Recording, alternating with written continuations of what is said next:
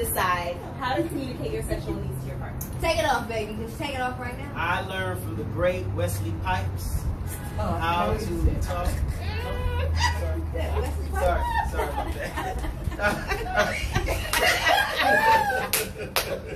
As you can see, our first podcast intro on live is so funny that we're having some comedy as we get this conversation. And again, this affirms the fact that it's very difficult for people to talk about sex and talk about it seriously, because it is a real issue. It is a deal breaker in a lot of relationships. People get divorced over sex.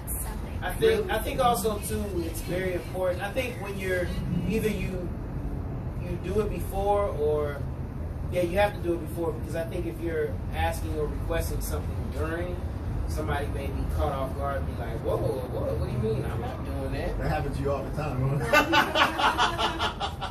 That's the whole purpose. If I tell you ahead of time, then you're gonna be overthinking it. But most relationships, when you're talking with somebody on the phone or with each other, sex is always gonna come up.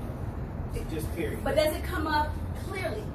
Because sex comes up through touching and physical, but is there a real conversation? I think there is conversation. I think, well, the conversation is usually the person is like, oh, what have you done? Or who have you done? Who have you done? How many people have you done it? Exactly. And then it's more of like, do you want to cuddle? Do you want to, or then it's like, hey, what do you like to do? Like, what do you like to do? What's your favorite position? What do you know what I'm saying? What don't you like? You know what I mean? So, yes, you be positive. Okay. You got Kareem's thoughts. What are your thoughts, Steve? I agree.